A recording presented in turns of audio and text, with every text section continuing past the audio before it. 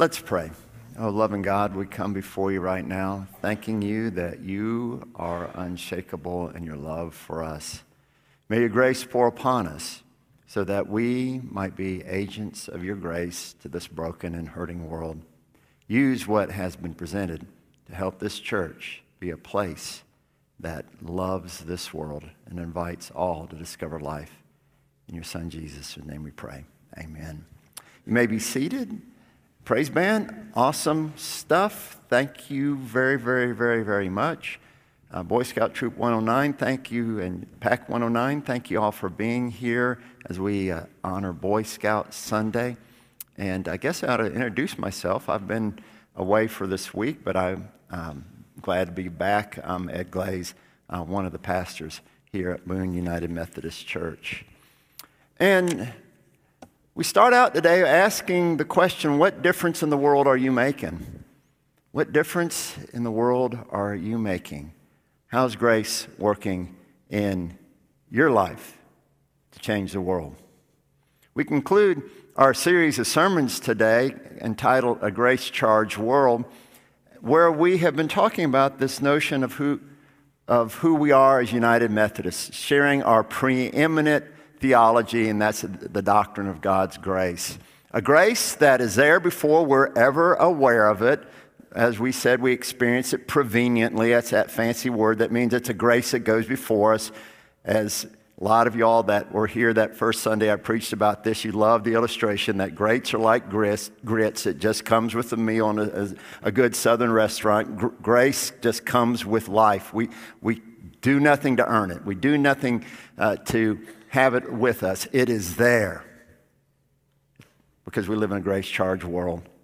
And then we step through the portal, the door of grace as we accept Christ into our lives and enter into this relationship with God through Christ that does not let us stay in the same place. Grace doesn't just stay there statically in our hearts. We, like any friendship, we grow in grace.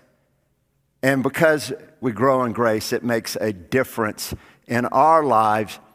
And then because of that, we make a difference in the world. And one way we know that we're growing in grace is we learn to love what God loves. And what's God love? What's John 3:16 say? For God so loved what? The world. The world. As we'll talk about next week as we start a sermon series entitled The Humility of Jesus. That's our Lenten journey. And we'll talk about next week that in God's humility, God created everything and loves it. But particularly, God likes the folks that walk around on 2 feet or who are human beings. You and I, we are created in God's image. God most particularly loves people, especially those who are broken and who are hurting. So as we grow in this grace, we grow to love what God loves. And that brings us to our scripture passage for this morning, which comes from the book of 1 John, the 4th chapter, starting with verse 19. John writes, "We love because he first loved us. Those who say, 'I love God,' and hate their brothers or sisters are liars. For those who do not love a brother or sister whom they have seen cannot love God whom they have not seen. The commandment we have from him is this: for those who love God must love their brothers and sisters also." This is the word of God for the people of God. Thanks be to God. And for us to say that we love God, we've got to love people. Love has to grow within us. This grace has to work within our hearts, within our lives, so that through us, God's love is made known. That's what it means to be a follower of Christ, that grace flows through us to make a difference in the world.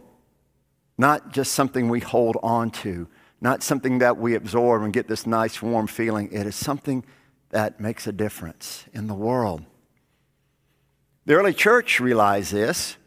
As we read in the book of Acts, when the church was established, we read there in the 2nd and the 4th chapter that the believers shared everything in common together. They saw that no one in their fellowship was in need whatsoever, that everybody within the life of the church felt cared for, that they felt loved. Did they do this perfectly? No. But that's what they attempted, to have this fellowship of love. And then it expanded out into the world around them. It was a dynamic force. Following after the two commandments of Christ, to love God and love neighbor, they went out and spread the good news of God's love throughout the whole world. They lived out what Jesus taught in Matthew 25, to visit the sick and the imprisoned, to clothe the naked, to feed the hungry. These folks, they showed love, and grace worked in their lives and in the world. They showed love to each other and love to the world, a love that changed the world around them. We see in history that when Christianity was formed, that started with at the most 72 people. But in the mere short span of 350 years, now it sounds like a long time, but in history that's not really a long time. In 350 years, 56% of the people who lived in the Roman Empire claimed Christianity as their faith.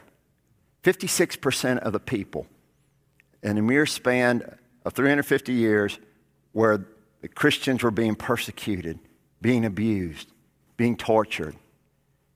And here is what historian Rodney Stark says. I don't often read quotes to you. I try to memorize them, but this one is so good and so powerful that I wanted to make sure I got every word right. Here's what it says. Christians revitalized life in the Greco-Roman cities by providing new norms and new kinds of social relationships, able to cope with many urgent urban problems.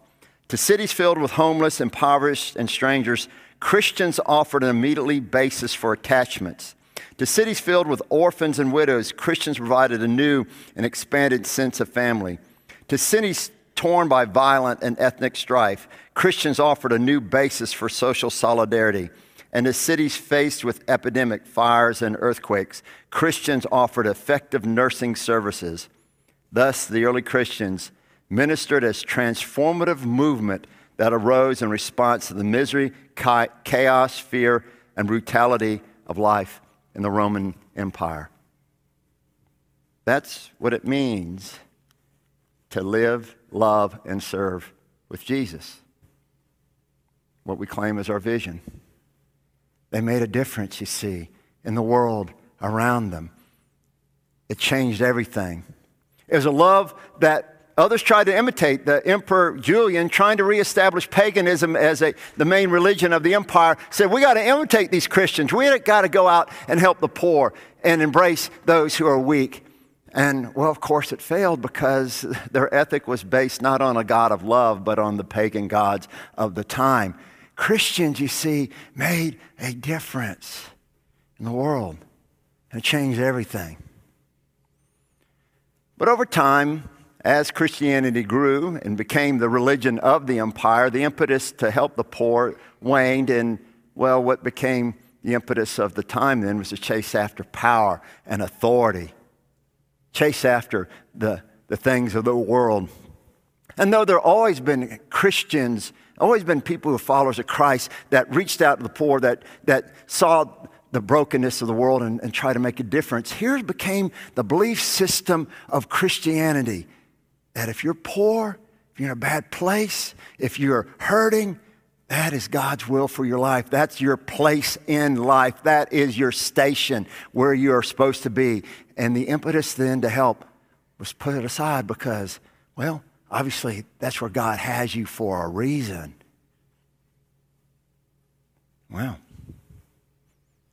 And it was such similar beliefs that the Methodist movement arose in the 17th century in the British Isles. John Wesley and the early Methodists had a period that was of great turmoil there in England. The earlier century, the 16th or the 17th century, religious civil war broke out all over England. There was a great lapse in morality. 1 in 6 women who lived in England walked the streets to make a living. Alcoholism was rampant. Religious life was a mere formality. You had to go to church once a month or be fined. But there was, can you imagine that? I'm taking roll and I'm sending the IRS to get the money. Yeah. So there was no true vitality, no real pietism, no real love pouring forth for those who went to church. It was something that they were forced to do. And as I said, morality was at a low ebb. The 2 most popular sports were bull baiting and bear baiting, where, well, you can imagine what happened. They'd take a captured animal and sick the dogs on them. Of course, the most popular sports to watch was a public hanging, but that really wasn't exactly a sport. You can tell that the nation was at a low ebb and poverty was rampant. It was a time of great transition. The enclosure laws that forced the people who had been on the land for generations, sent them into the cities to work at these new jobs called textile mills for little or no money. And they found themselves destitute, without family, without a community.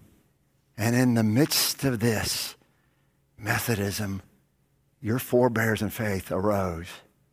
Of course, we know about John Wesley's warm heart. Patty spoke about it beautifully last week. His heart was strangely warmed, and he got this impetus to go out to preach to the commoners. He started in the coal fields in Bristol, proclaiming to these people, these folks of lower station, lower class, these people who the upper class called vermin.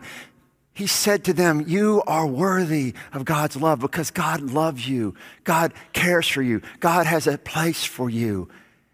And they responded. But not only did they preach to these commoners, the Methodists went and to know them, to visit them, to talk to them, to get involved in their lives. In a time when the poor weren't cared for, the Methodists went and cared for the poor. When those who were sick weren't tended to, the Methodists went to be with them. When that person was taken to that public hanging, it was oftentimes a Methodist preacher that rode in the cart with that person. While they were yelling at him, my, oh my, he is going to die, he was saying, you have life in Christ. See, Methodists were required to go and be with the poor. Not just go and hand out things, but to get to know them. And this was shocking, y'all. When the lady Countess of Huntington, for whom Huntington College in Montgomery, Alabama is named, was being chided by one of the other aristocrats, this aristocrat said to her, Madam, it is below your station and below your high breeding to do such things. That's how radical Methodism was. That's how radical Methodism was. And it changed the hearts of the people. Ted Jennings, in his work about the early Methodists, says this to us today. When we visit the outcast, when we go and participate in the lives of the marginalized, we're inviting transformation into our lives, into our hearts, into our perspective, being transformed into this God who seeks to change the world in mercy and justice.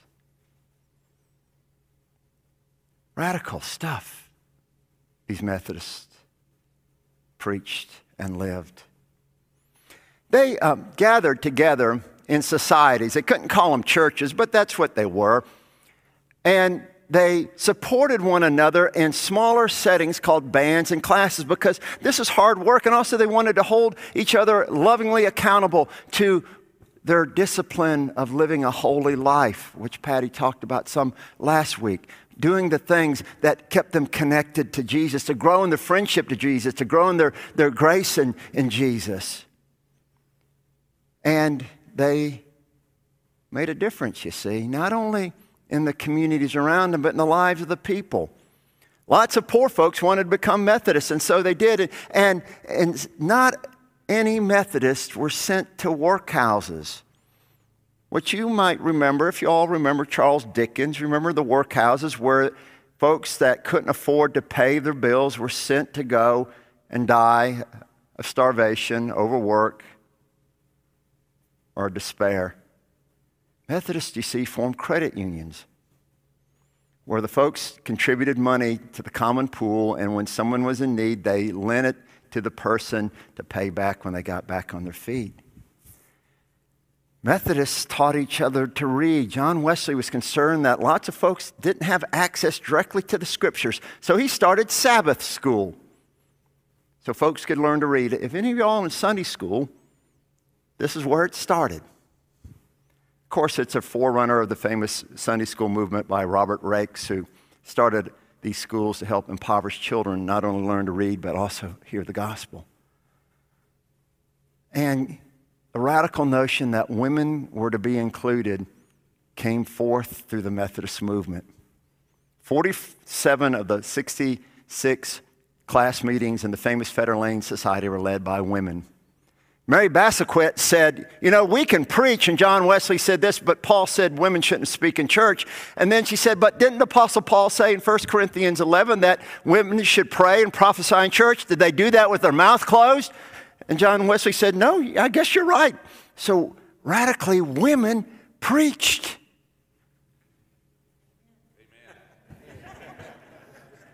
Says a woman preacher over there.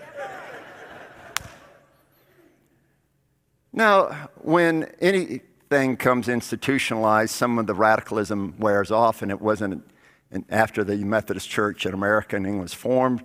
Well, they didn't let them preach until the 1950s. But in the early Methodism, women were preachers. And it changed everything. Everything in Great Britain. Everything. Not only was religious life transformed and vital piety made known and scriptural holiness was proclaimed throughout the land, the society changed. You know, I'm a historian. Historians tell us that the violence and the turmoil of the French Revolution was avoided because the Methodists came and changed the hearts and lives of people. Impoverished people gained the skills to lift themselves up out of poverty. And class leaders developed the means to form labor movements that help people get out of the gutters of working in the slums and demand rights that enable them to get a living wage.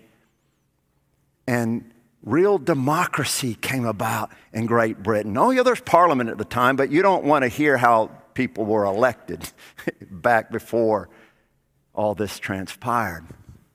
Usually there's bribes, but I won't get into that. And John Wesley and the Methodists spoke out against slavery. He called it the vilest form of cruelty under the sun. His next to last letter was written to William Wilberforce. And if you haven't seen the movie Amazing Grace, watch it. It's a great movie. And in the letter, Wesley encourages Wilberforce, who was beginning the fight against the slave trade in the British Empire, to press on, knowing that there'd be great opposition. And for 20 years, William Wilberforce fought against the slave trade. And then in 1807, slave trade was abolished throughout the empire. William Wilberforce, raised by a Methodist governess, influenced by this movement, changed everything. And right after Wilberforce died in 1833, slavery was abolished throughout the whole British Empire. That meant over half the world. Because Methodists spoke out, you see. Everything was changed. What they were doing was allowing grace to flow through them to change the world, you see. Wesley had a famous saying that there is no holiness unless there's social holiness. I don't know if we said this or not, but the word holiness and our understanding of it means love. For be ye holy as I am holy. What is God? God is love. Be love like I am love, what it means. There's no real love in the world until there's love expressed in the world. Just like our text says. Love for God ain't real until you love your neighbor. You love your brother. Particularly those whom Jesus said are the least, the last, and the lost. There's a Charles Wesley hymn, and as I told you at the beginning of this, there's a lot of Methodist hymns in our United Methodist Hymnal. A lot of them are hard to sing, and the one we're going to sing today, we had to change the tune for this service, right, Kathy? Well, anyways. But there's a hymn called A Charge to Keep I Have, and there's a line that goes like this: to serve the present age, my calling to fulfill. Oh, may it all my powers engage to do my master's will. And what is my master's will? We go back to this prayer that Jesus taught us, that we said earlier today, that Rosie led so beautifully. You did such a great job, Rosie. Thank you. Our Father who art in heaven, hallowed be thy name. Thy kingdom come, thy what? Will be done. Where? On earth as it is in heaven. What we're trying to do as grace works in our lives, you see, is trying to make this earth as much like heaven as it can be. We're fulfilling our Master's will, doing such things, you see. So what's this have to do with us? I've given you a history lesson, and hopefully it wasn't that boring, about who we are as Methodists. Well, there's a saying that's going to be on the screen in just a second, I think. Is it up there? Yeah, there it is. What a great saying that John Wesley gave us. I'm going to read it to us, and then I'm going to ask us to read it together. Here's what John Wesley, it's attributed to him. You know, there's debate whether he actually said it, but he definitely lived this out. He said this: do all the good you can, by all the means you can, in all the ways you can, in all the places you can, at all the times you can, to all the people you can, as long as you ever can. What a wonderful way to live. Let's say that together. Do all the good you can, by all the means you can, in all the ways you can, in all the places you can, at all the times you can, to all the people you can, as long as you ever can. I see some of y'all writing it down real quickly. You can go online and find it, but it is what we try to live by. Some people are taking pictures of it, Sam, so leave it up there. Thank you. And there's no harm leave it up there. Yeah, we are called to live that way in the here and now as grace works in our lives. It hasn't changed, y'all.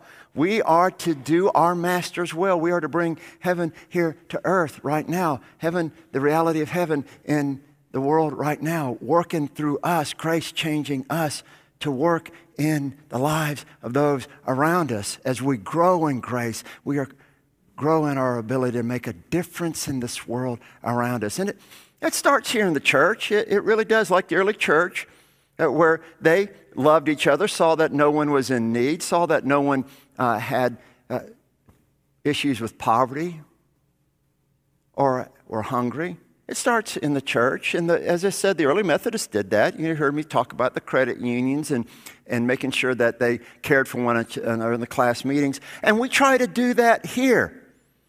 We try to do that here. We try to love each other as best we can. But like those early Methodists, it works best when we're in a smaller group.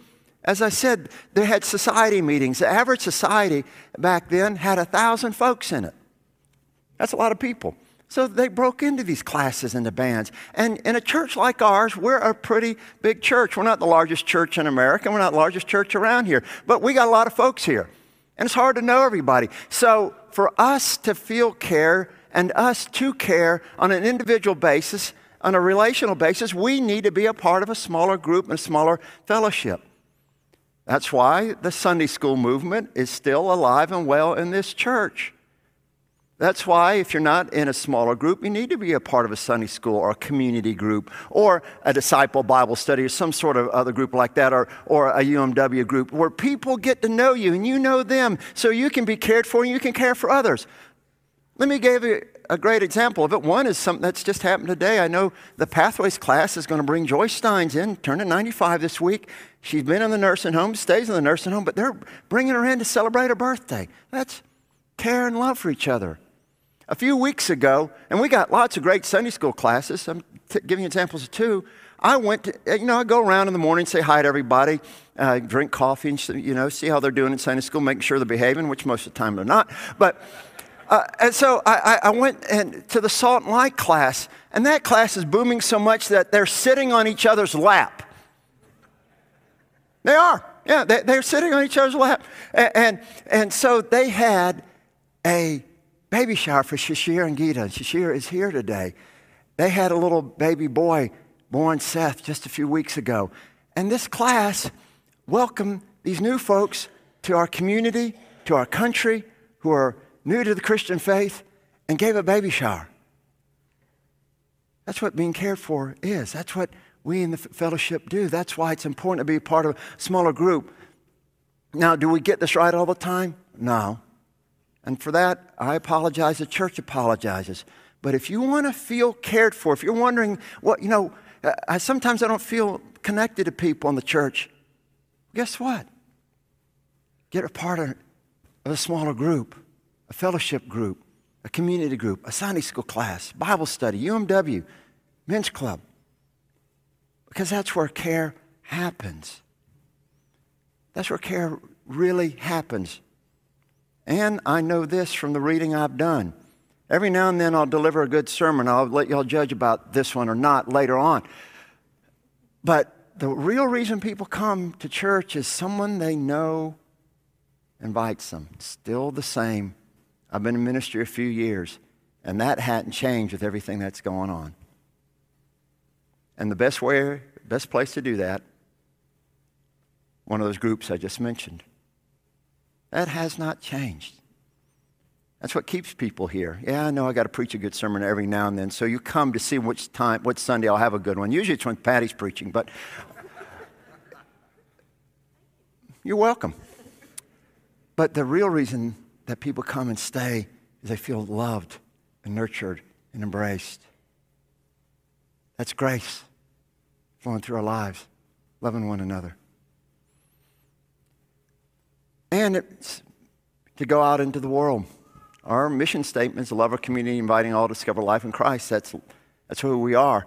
And y'all, even though that we have cell phones and cars and airplanes and satellites and all that, our time is very much like the 18th century. Very much like 18th century Great Britain. Don't believe me? Ask Elmo. If y'all know who Elmo is, some of y'all may be too old to know who Elmo is, but Elmo is a Muppet from Sesame Street. And I tried to find a picture, but they're all copywritten, so I couldn't put them up there. But he's the red guy, talks funny, and he posted on Twitter, which it's called X or whatever it is. Anyways, he posted on Twitter, "How's everybody doing out there?"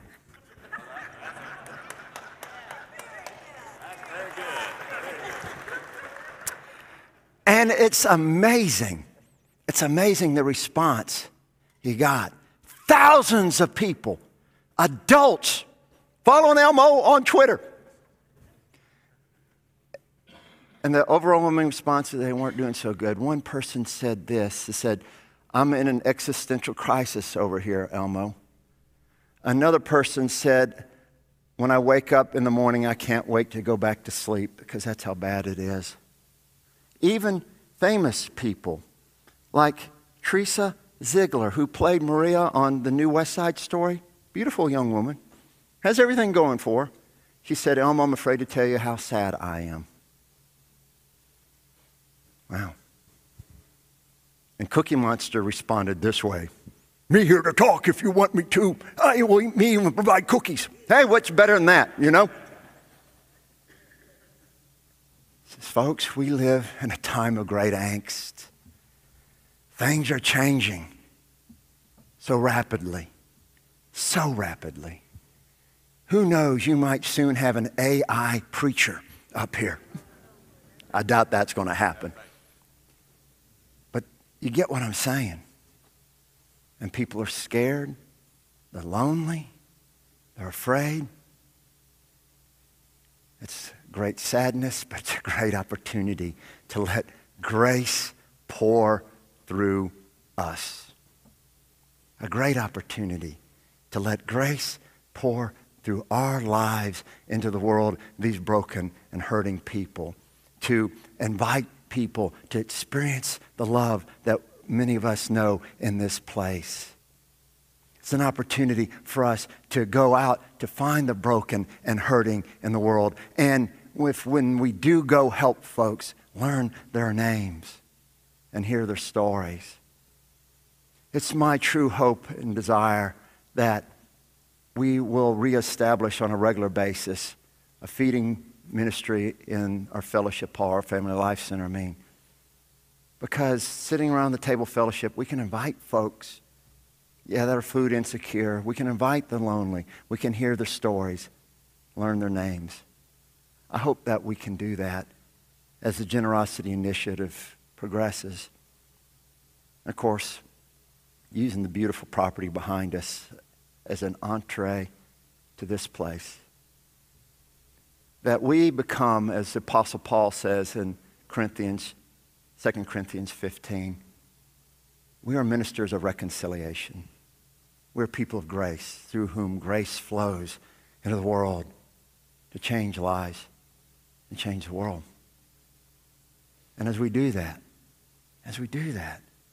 we grow more confident in this grace in us, so that when we face the hard times, when we face our own mortality, we can do so knowing that heaven has come to earth through us, and we'll step from this life into life eternal with much confidence in the grace that God has poured through us, in us, and through us. John Wesley was a remarkable man. It really was. I mean, you know that by some of the things I told you about. He rode from the moon and back, if we had a horse that could do that, going around all over the British Isles, preaching 4 to 5 sermons a day about God's love and God's great grace. He was probably, by some people's estimates, the person that earned more money than anybody in 18th century England. You know, you don't think about John Wesley being a wealthy man. His book, Primitive Physique, was one of those popular books in England at that time. It was in 23 different editions printed and sold like wildfire. He did a book about the natural world, the wisdom of God in the created world. What a beautiful title. He was someone that had so much popularity amongst the working classes and the poor, and they bought up everything that he wrote. Well, you know, you can go see John Wesley's mansion, right? No. Or the property that he bought? No, not at all. He died with 6 pounds to his name to tip the pallbearers at his funeral, and 2 silver spoons. What happened to all that wealth? He gave it away. All but 6 pounds. He gave it away. He followed his own advice in the Primitive Physique, and he lived to the ripe old age of 88. One of the things that he said is, and this applies to today, don't eat as much as you desire. It's a good word, right? Particularly when the hot dogs are around, but I won't get into that. But he could have lived longer. He could have. But at the ripe old age of 88, on a cold February morning in Great Britain, John Wesley went to knock door to door to collect food for the poor. 88 years old. 88 years old, I say that. And while he was out in the cold, he caught pneumonia, and he was made to do something that he didn't do very well, to lay down and be still. And there in that bed, death came upon him. But as he was fading away from this life to the next, he had people whose lives he touched with his life gathered around him. And his last words were, best of all, God is with us.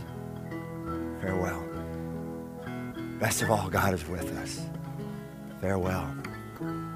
And he let grace take him from this life to the next, confident that grace had been working in his life to carry him home.